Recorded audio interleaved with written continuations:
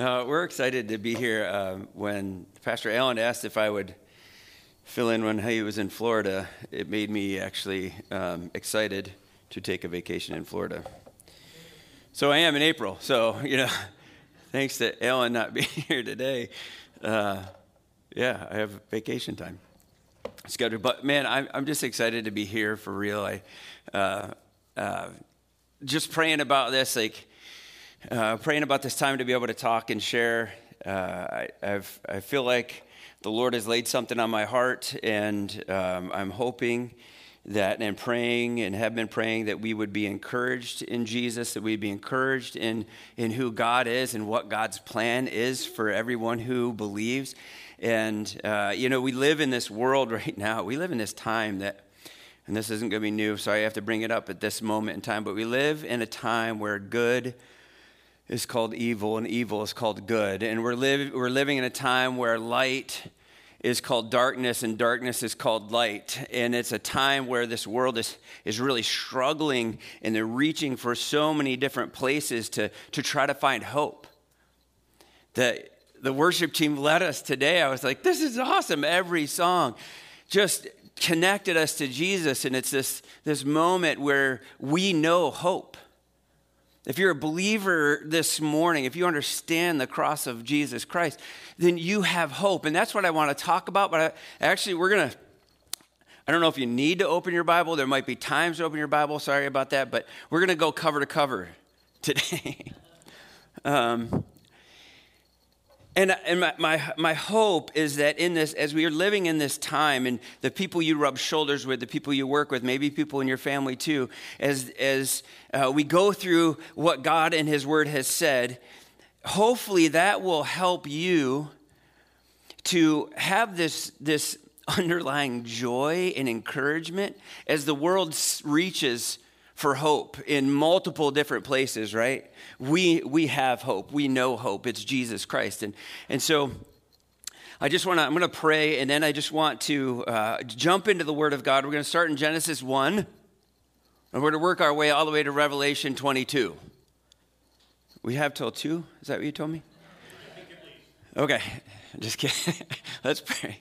Father, we just, again, come before you. God, we thank you so much for Jesus. We thank you for the hope that we have, the confidence, not a maybe, but a definite confidence as we will see in Revelation of who you are, of what you've said, of what your plan and purpose is for mankind and you. God, I ask that our hearts would be encouraged as we live in this time of darkness, this time of hopelessness. Father, I ask that we would just be hearing from your Spirit this morning, and that you would speak through me, and all my stuff that's just me would just be forgotten, and you would be the focus. And I ask this in your Son's name. Amen. God has set forth this plan. As you know, you've read Scripture at all, you find out that God, before the foundations of the earth, He set forth a plan. And He set forth a plan that is absolutely phenomenal. But sometimes we forget what that plan is. Someone told me that Genesis 1, 2, and 3 and Revelation 20, 21, and 22 are the most forgotten about passages in Scripture. Don't know if that's true or not, but I thought that was a pretty powerful statement. But the other thing about those chapters, if you'll let me make a little picture here for a minute. You have Genesis 1, 2, and 3, and you have Revelation 20, 21, 22. And if you were to take them and fold them on top of each other, they mirror each other. It's pretty phenomenal. Chapter 3 in Genesis, we find Satan. In chapter 20, we find Satan in Revelation. And we'll get there. So it's really cool what God's plan is. So God, as you know, in Genesis 1, in the beginning, God, He created the heavens and the earth. And it was without form and void, right? And so as He creates, He goes through these days, and each day He creates something else. The first day He creates light. And He said it was good. And then the next day there's this expanse of water, and He separates the water and He makes sky. That's pretty phenomenal. And then the next day He makes dry ground. Brings it up out of the water. I don't know exactly how He did it. I wasn't there. even though the beard might make you think that I was. And he makes dry ground, and on that day he makes vegetation, all kinds of vegetation. And what's really incredible is God's got this plan over the 6 days of creation to ultimately make his ultimate creation, but he's creating a place for that ultimate creation to live and breathe and eat and survive. And when God creates on that third day and he creates the plants, it says that they are bearing fruit. That's significant. The next day, God creates, this just blows my mind because this doesn't work for science. On the next day, he creates the sun. Now, don't plants need the sun and the moon? And then he creates stars. That doesn't work with how we understand science. And then he creates the animals, all the birds and the fish, and then he creates land animals, and then he gets to his ultimate creation, which is mankind. And he creates man, and he takes man out of the dust of the ground. He makes him however he did that. And then he breathes the breath of life into him. He breathes his spirit into man.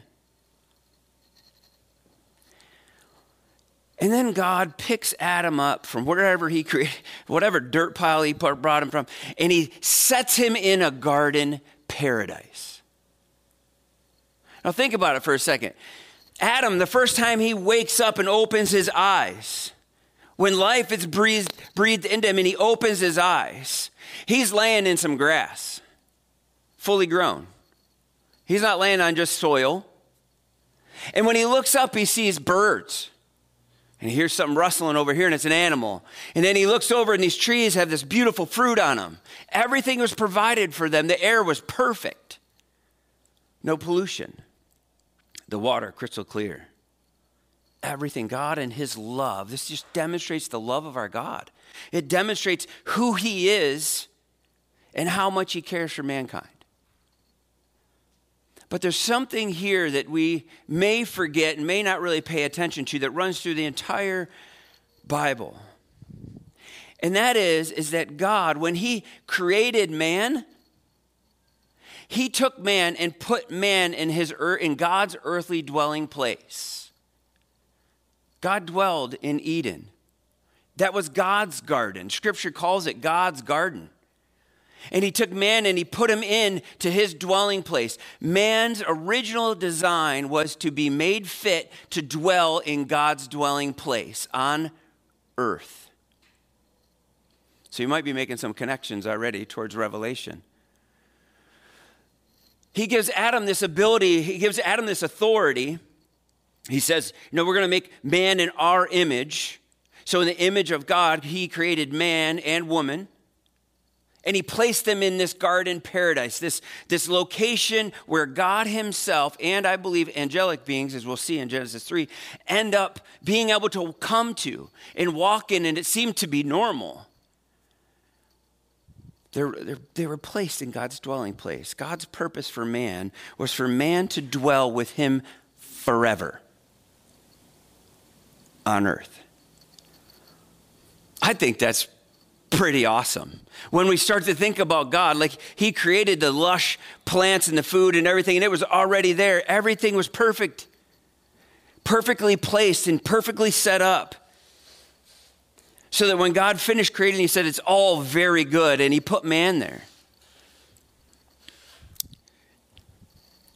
So he creates Adam. He gives Adam this ability to image God as he is God's representative to the whole world.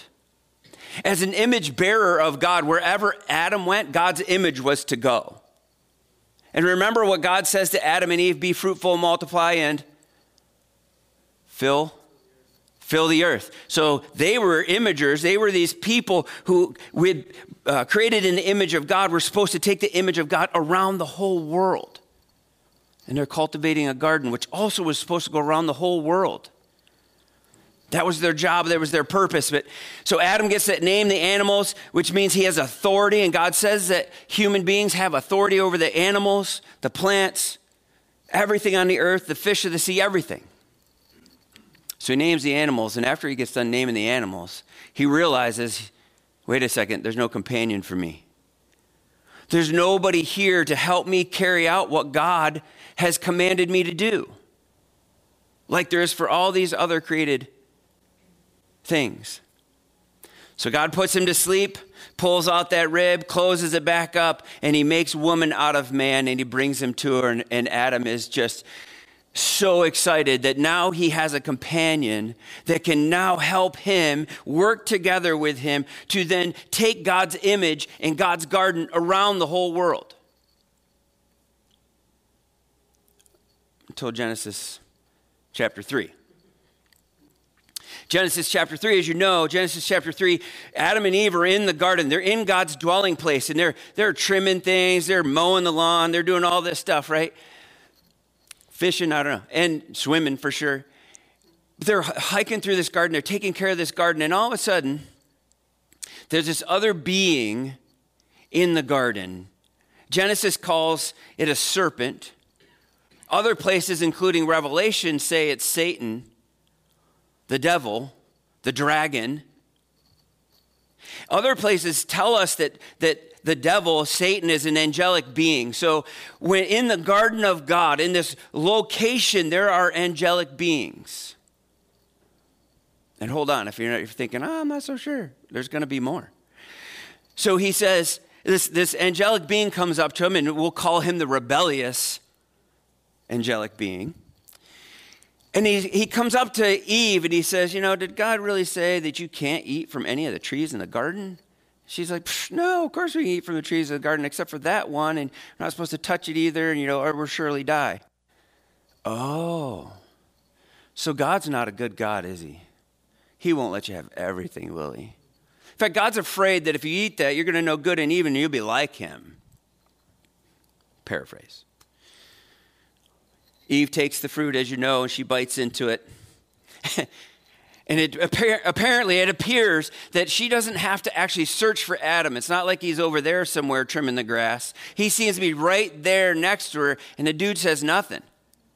And she's like, here. This is my brain. You're Adam, and you're kind of like, I don't know what they're talking about. And, ooh, she just ate that. Let's see what happens. And then nothing. And so she gives it, and he's like, maybe God wasn't telling us the truth. Clunk. He eats whatever that fruit was, and their eyes are open. They realize their nakedness. They become so self-aware and self-absorbed that they run and hide when they hear God walking in the garden. Remember, it's God's garden, not Adam and Eve's. You're welcome. And they're taking care of it, but God's walking in that garden, and then all of a sudden they're like, ooh, here he comes. We're going to hide, and we're going to sew leaves together to hide our nakedness. And you know the story. God confronts them, and they in their brilliance and their high intelligence say it was her fault. She says it was a serpent's fault over there. And then we have some of the most beautiful parts of Scripture that we could ever look at. If you have your Bible, you can open up to Genesis chapter 3, verse 15. I'm going to jump in there and read that for us because it's huge. This is the first gospel presentation. Verse 14, the Lord said to the serpent, because you have done this, cursed are you above all the cattle of the living creatures of the field. On your belly you will crawl, and the dust you will eat all the days of your life. Here it is, verse 15. I will put hostility between you and the woman, between your offspring and her offspring, singular. He will strike your head, and you will strike his heel. Here is the first gospel presentation in Scripture where God says, I am going to fix the problem of sin, and I'm going to fix the problem of you hiding in my presence. Because they weren't supposed to hide. We weren't supposed to run away from God and be hiding. We were supposed to dwell freely in God's presence at all times. But all of a sudden they can't. And God says, out of her seed, singular, her offspring, one, he, a male, will now be the one who rescues you. He will crush the serpent. He will crush Satan's head. And by the way, this serpent bites his heel. And I've heard it say that it's like really not a big deal. It's just a little psh on his heel. But if that's a poisonous snake, you're dead. And you look forward, right? We know, so I'm going to jump forward real quick. You jump forward into the Gospels and you see Jesus die. And in his death, he crushes the serpent. Sorry for jumping forward so fast. So here at this point, God has determined a curse for the woman and for the man and for the earth and for the serpent. And then he looks at man and he says, you know what? If man stays in my presence, in my garden, he's going to eat from the tree of life. And he's going to remain in this horrible place, this horrible situation of being stuck, separated from me, alienated from me because of his sin. So he kicks him out of the garden, puts some angelic beings at the east entrance of the garden with flaming swords. What's awesome is they had to be able to see him. How would you know? Wouldn't you try to get back into the Garden of Eden? Like at least to get the fruit. Maybe you'd still hide from God, but they saw these angelic beings and they're flipping swords around, lightsabers, whatever, flying around and keeping them from the garden and from being in God's presence. They were no longer able to be in God's presence. But there's one cool thing God did, or maybe two, that he did before he kicked them out. He made a promise and he spilt blood. Without the shedding of blood, there's no forgiveness of sins. And he shed blood of an animal. We don't know exactly what it is. A lot of people think it was probably a lamb, but nobody knows for sure. And he made clothes for them as he kicked them out of the garden. And, you know, if it's crazy because this is horrible. Man is created as he should be to live in God's dwelling place on earth for his whole life and to take God's dwelling place around the world. That was God's story. That is what God wants for man. He wants mankind to know him and dwell with him. And man, deceived and rebellious, rejects it. We didn't trust God. And so a curse comes in the world, and sin entered the world, and death through sin enters the world. And from that point on, everybody dies. Genesis chapter 4 is this reminder of how bad humanity actually gets. And there's these genealogies in there that we can read through. If you read through your Bible, you can read through them and you can go, oh, wow, that dude lived, 600 some odd years. That guy was 700. Ooh, this dude was like 996 years, 69 years. Like, wow, that's amazing. And we miss it. Because it says, and then they died. Man wasn't born to die. Sin brought death. But since death is in our world so much and we are so used to it, when you read he lived 969 years, we go, you know what? That's hard to believe that somebody can live 969 years. Would I want to live that long? What would I look like? How long would my beard be? And we miss the death because it's so normal in our world. But it wasn't normal in God's. It wasn't normal in God's plan. It wasn't what God's plan was. So what's going on? You get into Genesis chapter 5 and you have this genealogy from Adam to Noah. And I love Scripture. Scripture is totally amazing. I'm sure you love Scripture too. There's this really cool thing in chapter 5, verse 28. When Lamech, so he's one of the descendants of Adam, great, Methuselah's son, Lamech, had lived 182 years, he had a son, and he named him Noah, saying, this one will bring us comfort from our labor and from our painful toil of our hands. Listen to what he's thinking about. Because of the ground that the Lord cursed. Whoa. Noah, this dude somehow named his son Noah, believing that Noah was going to rescue mankind from the dilemma they're in. Remember, God promised the seed of a woman was going to rescue mankind again. And this guy, Lamech, thought it was Noah.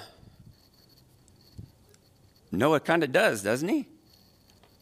So Genesis chapter 6, you get into Genesis chapter 6, and all of a sudden you have this story of these angelic beings, these sons of God, seeing that women are beautiful, and they come down and they procreate with women. They create these giants, these Nephilim.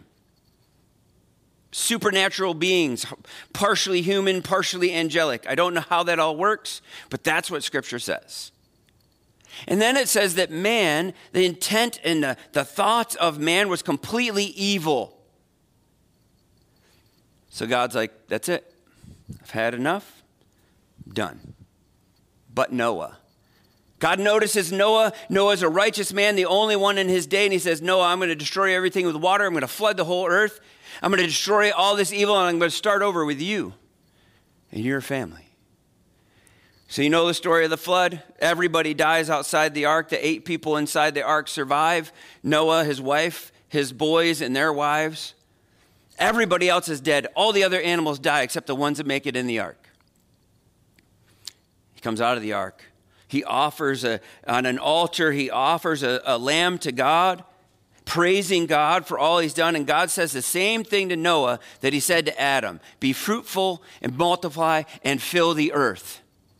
Remember, Noah is a righteous man. This is a new start. This was a new time, a new way for God's image through a righteous man to go throughout the world. And boy, it happened. Until a little farther in the chapter. When you get to chapter 11, you find out that once again, man is a train wreck, all of mankind. And God had said that they needed to spread out over the whole earth. We have the Tower of Babel. At the Tower of Babel, man says, you know what? God told us to spread out, but if we do, we're going to be alone. So let's not do that. Let's stay together, make a name for ourselves, and we will build a tower to God. We don't need to have God come over to God's presence. We will go to God. We will make this thing, and we're going to make a name for ourselves. And God once again says, they're rebelling again. Let's go down and see what they're doing. Look, they're trying to build a tower to me. By the way, side note,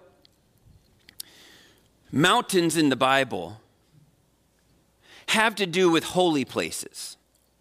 Moses will go up on the mountain to get the 10 Commandments. Abraham and Isaac go up on the mountain to make a sacrifice to God. Just like in Greek mythology, Mount Olympus is a place of the gods. That comes from true stuff in Scripture. So here, human beings are trying to build a mountain to which God will then dwell on, but they actually want themselves to be gods, to be the ones who dwell.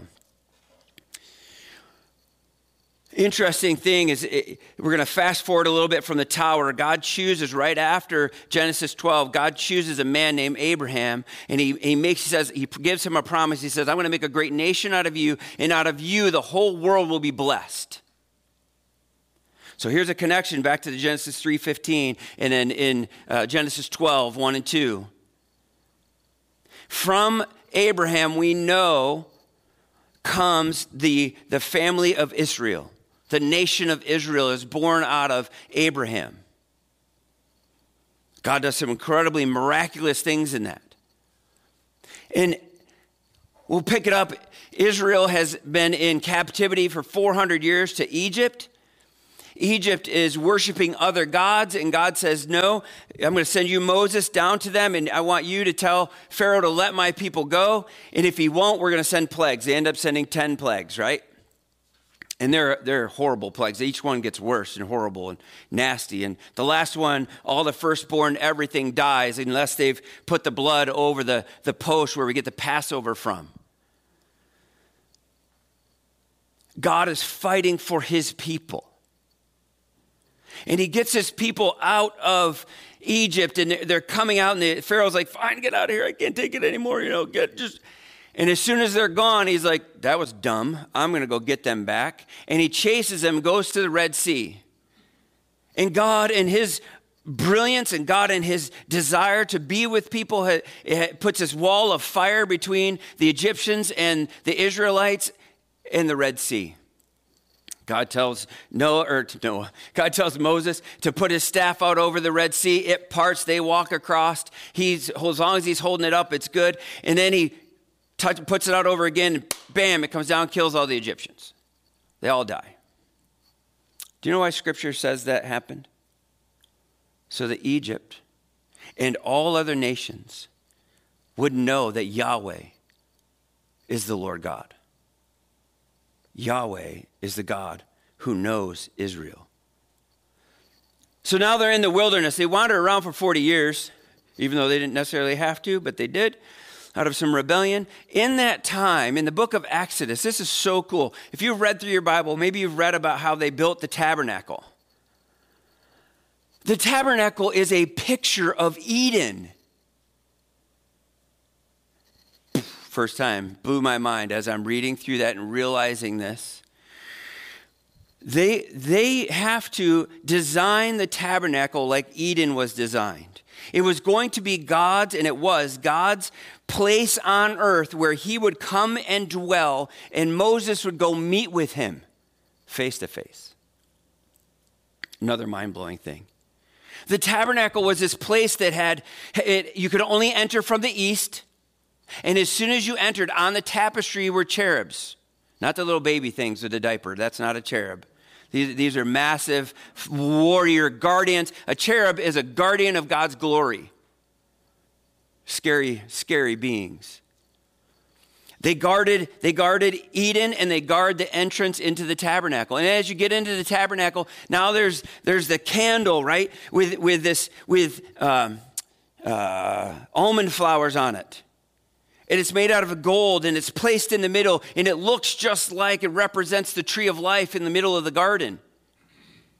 And as you progress, you get closer and closer to the curtain, where God's presence dwells on the other side. And you can't go in because we were kicked out of God's presence. Fast forward a little bit more.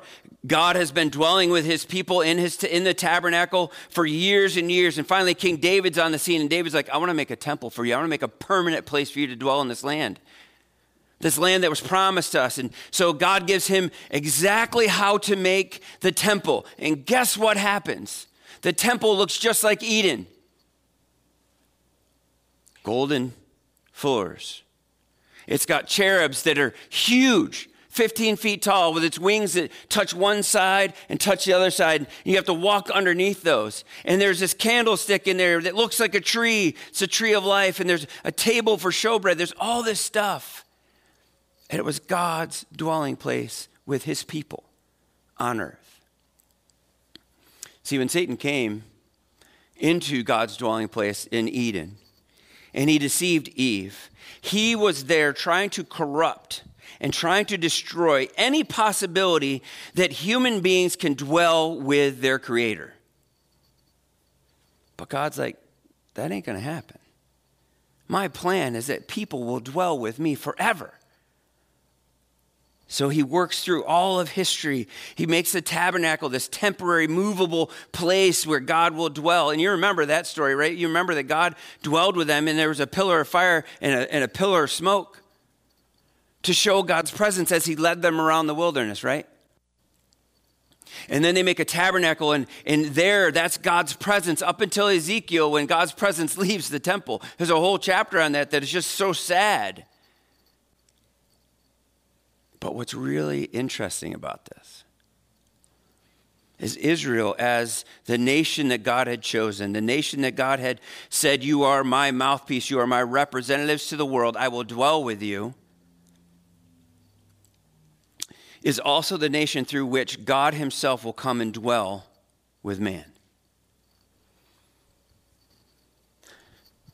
Man has had this opportunity throughout history up to this point to find where God is dwelling on the earth, to figure out what does it mean to participate with God. How can I enter that dwelling? And as you know, they had to kill a lamb over and over and over. It was a butcher shop all the time, blood flowing off the altar all day long because of sin.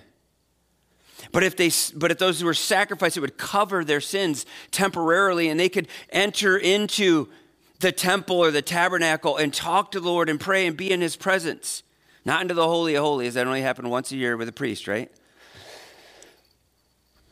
And then all of a sudden, the glory of God leaves the temple. And some 400 plus years later, the glory of God comes back to earth in a form of a baby. Open up to John chapter 1.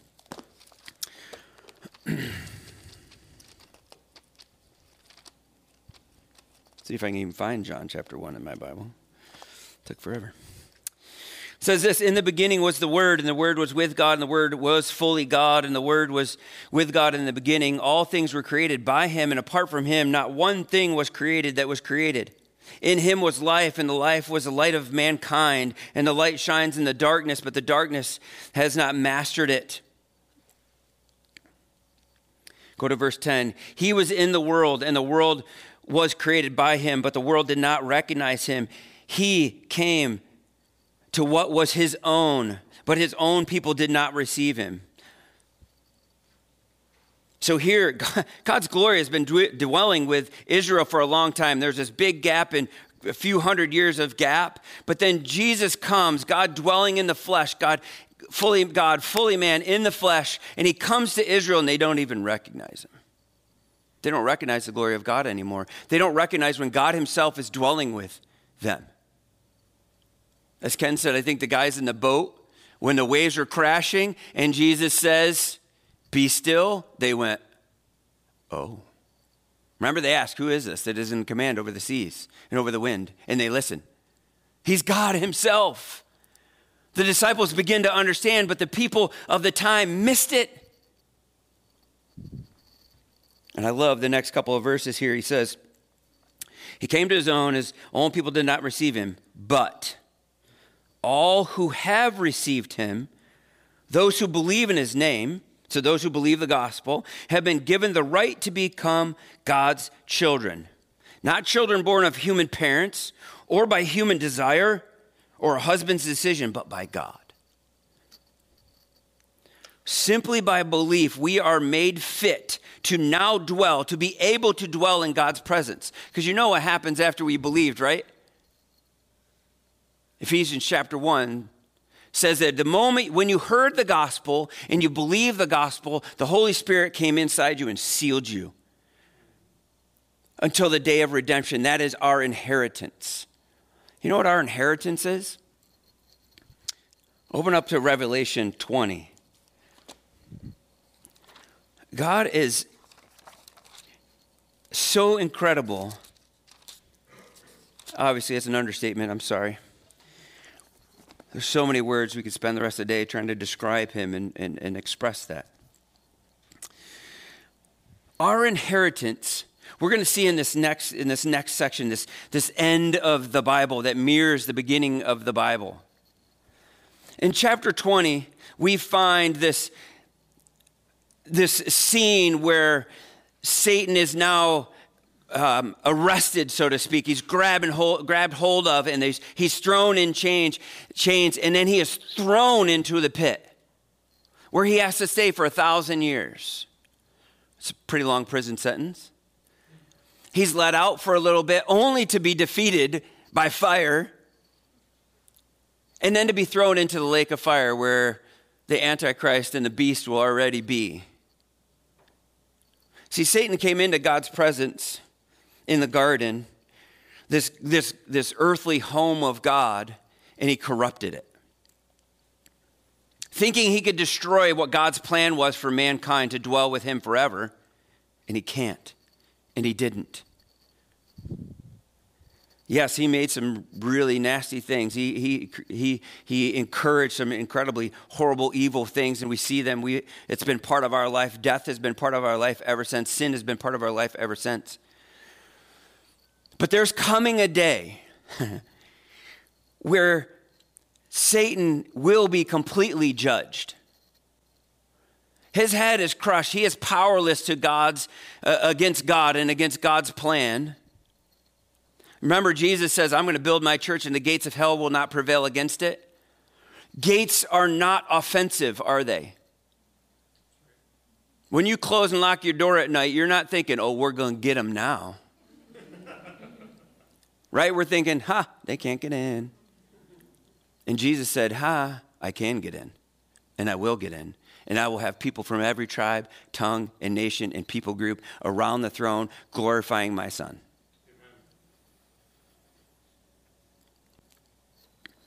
Satan gets judged and thrown into the lake of fire. And then Revelation 21. So good.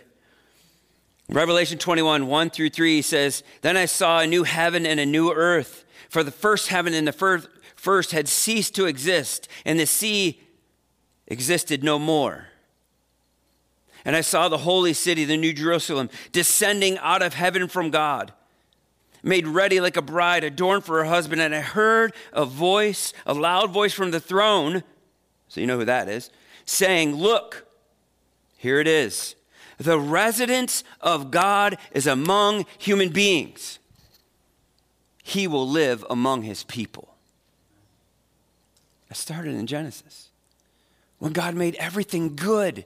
And he made it perfect. He made it right. He made it comfortable. He gave us some work, yes, but not like what we have now. Things actually grew. You planted tomatoes, you got tomatoes. And it wouldn't be this cold either, I don't think. But drop down into verse 5, because I want us to be encouraged even more by this. He says, the one seated on the throne, we know who that is, right? It's Jesus. Look, I am making all things new. And then he said to me, write it down, because these words are reliable and true. We live in this world right now that is just unreliable, and truth is not truth, and we're, there's hopelessness and nothing grows right, and things are just falling apart.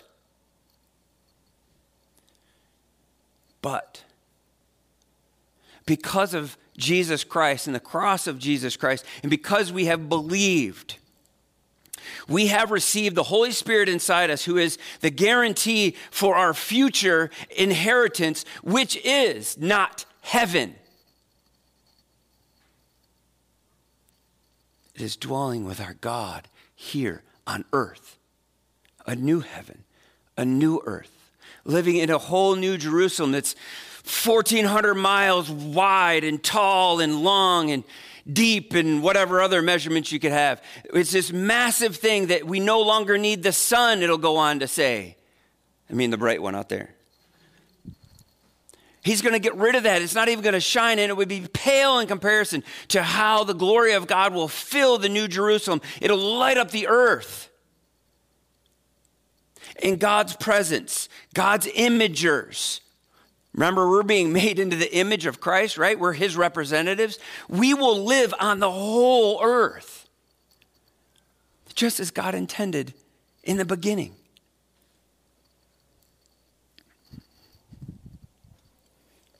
This is our God.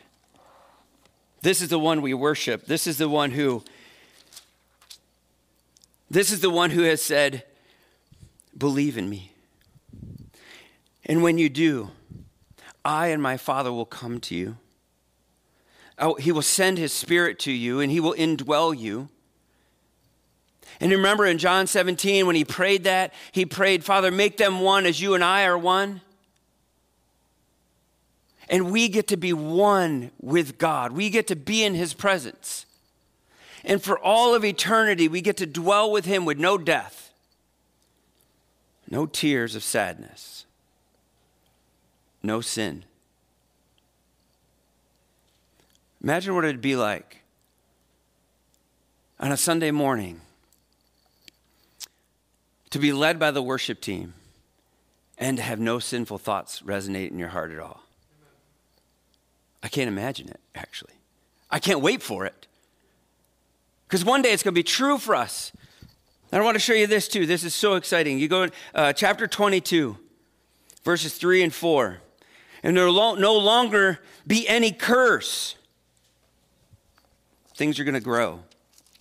There's going to be water flowing from the throne of God, and on the sides of the river in heaven, or on earth, there will be trees, the tree of life, and it's going to produce 12 kinds of fruit. And he says that that's going to heal the nations. It's going to bring healing to all people.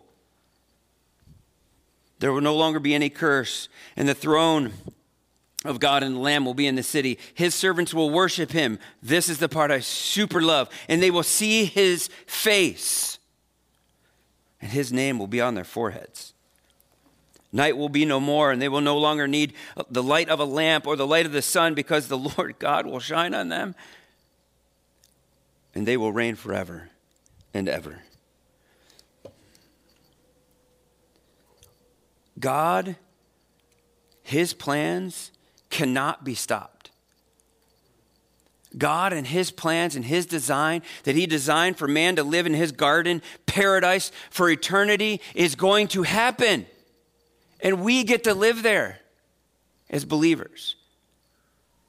Only as believers. If you're in here today and you haven't believed and understood what Jesus has done for you, please talk to somebody in here today, because this doesn't apply to you. Those who don't believe, Revelation 20 will talk about those who don't believe are judged by God, and they are thrown into the lake of fire with Satan and his angels. Not where they're supposed to end up. Human beings are not supposed to be in the lake of fire. But because we are kicked out of God's presence, and because we have sin and death in our life, well, that's what we deserve. But God at the cross has crushed Satan's head. He died and was raised 3 days later. And he says that anybody who believes, hears and believes, will be made right in his presence, will be given the Holy Spirit, and then has this inheritance. We get to live with God forever. So this week, as you think about this week, as this week could be a struggling week, who knows what's going to come out in the news? Who knows what people are going to say, and what untruth call truth, and what darkness they're going to call light, and what evil they're going to call good. Because that's what's happening. We know that when all of this is, even with all of this going on, God's plan to take everyone who believes the gospel to dwell in his presence forever is going to happen. Jesus said this will happen. And you and I can look forward to more than what we can look forward to more than heaven, because that's going to be our time. We'll be there for a while if he doesn't come get us first, right? We're going to be where he is, but then he's going to be on the earth, and that's where we're going to be for all eternity. Satan completely destroyed and no longer influencing man. Sin is completely gone and wiped out. Death is wiped out. By the way, when death is wiped out, that shows you for sure that sin is wiped out, because death is the payment for sin. And if death is gone, there's no more sin. But that's a hope we have. That's that confidence that we can have. In the midst of this world that is completely twisted and messed up, we can stop and we can look at the front of the Bible and get excited for who God is and what his plan was for man. And we can look at the back of the Bible and we can go, oh, look, God's still going to do it. And we get to participate in that.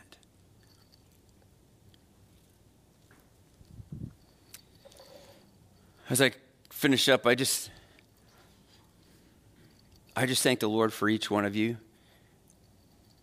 I thank God that you are in this family as I am. I thank God that you are in this battle as I am. And I thank God that we have the same hope through Jesus Christ. And again, that's not a wishy-washy hope. It is a hope that gets you up in the morning. It is a hope that gets you into his word. Now when you read Leviticus, think of Eden. When you read of how all these intricate things that God wanted done, why did he want that done? So why did it had to be just that way? Eden, God's dwelling place. They were creating God's dwelling place on earth. And God is going to recreate a dwelling place here on the earth after he washes it with fire.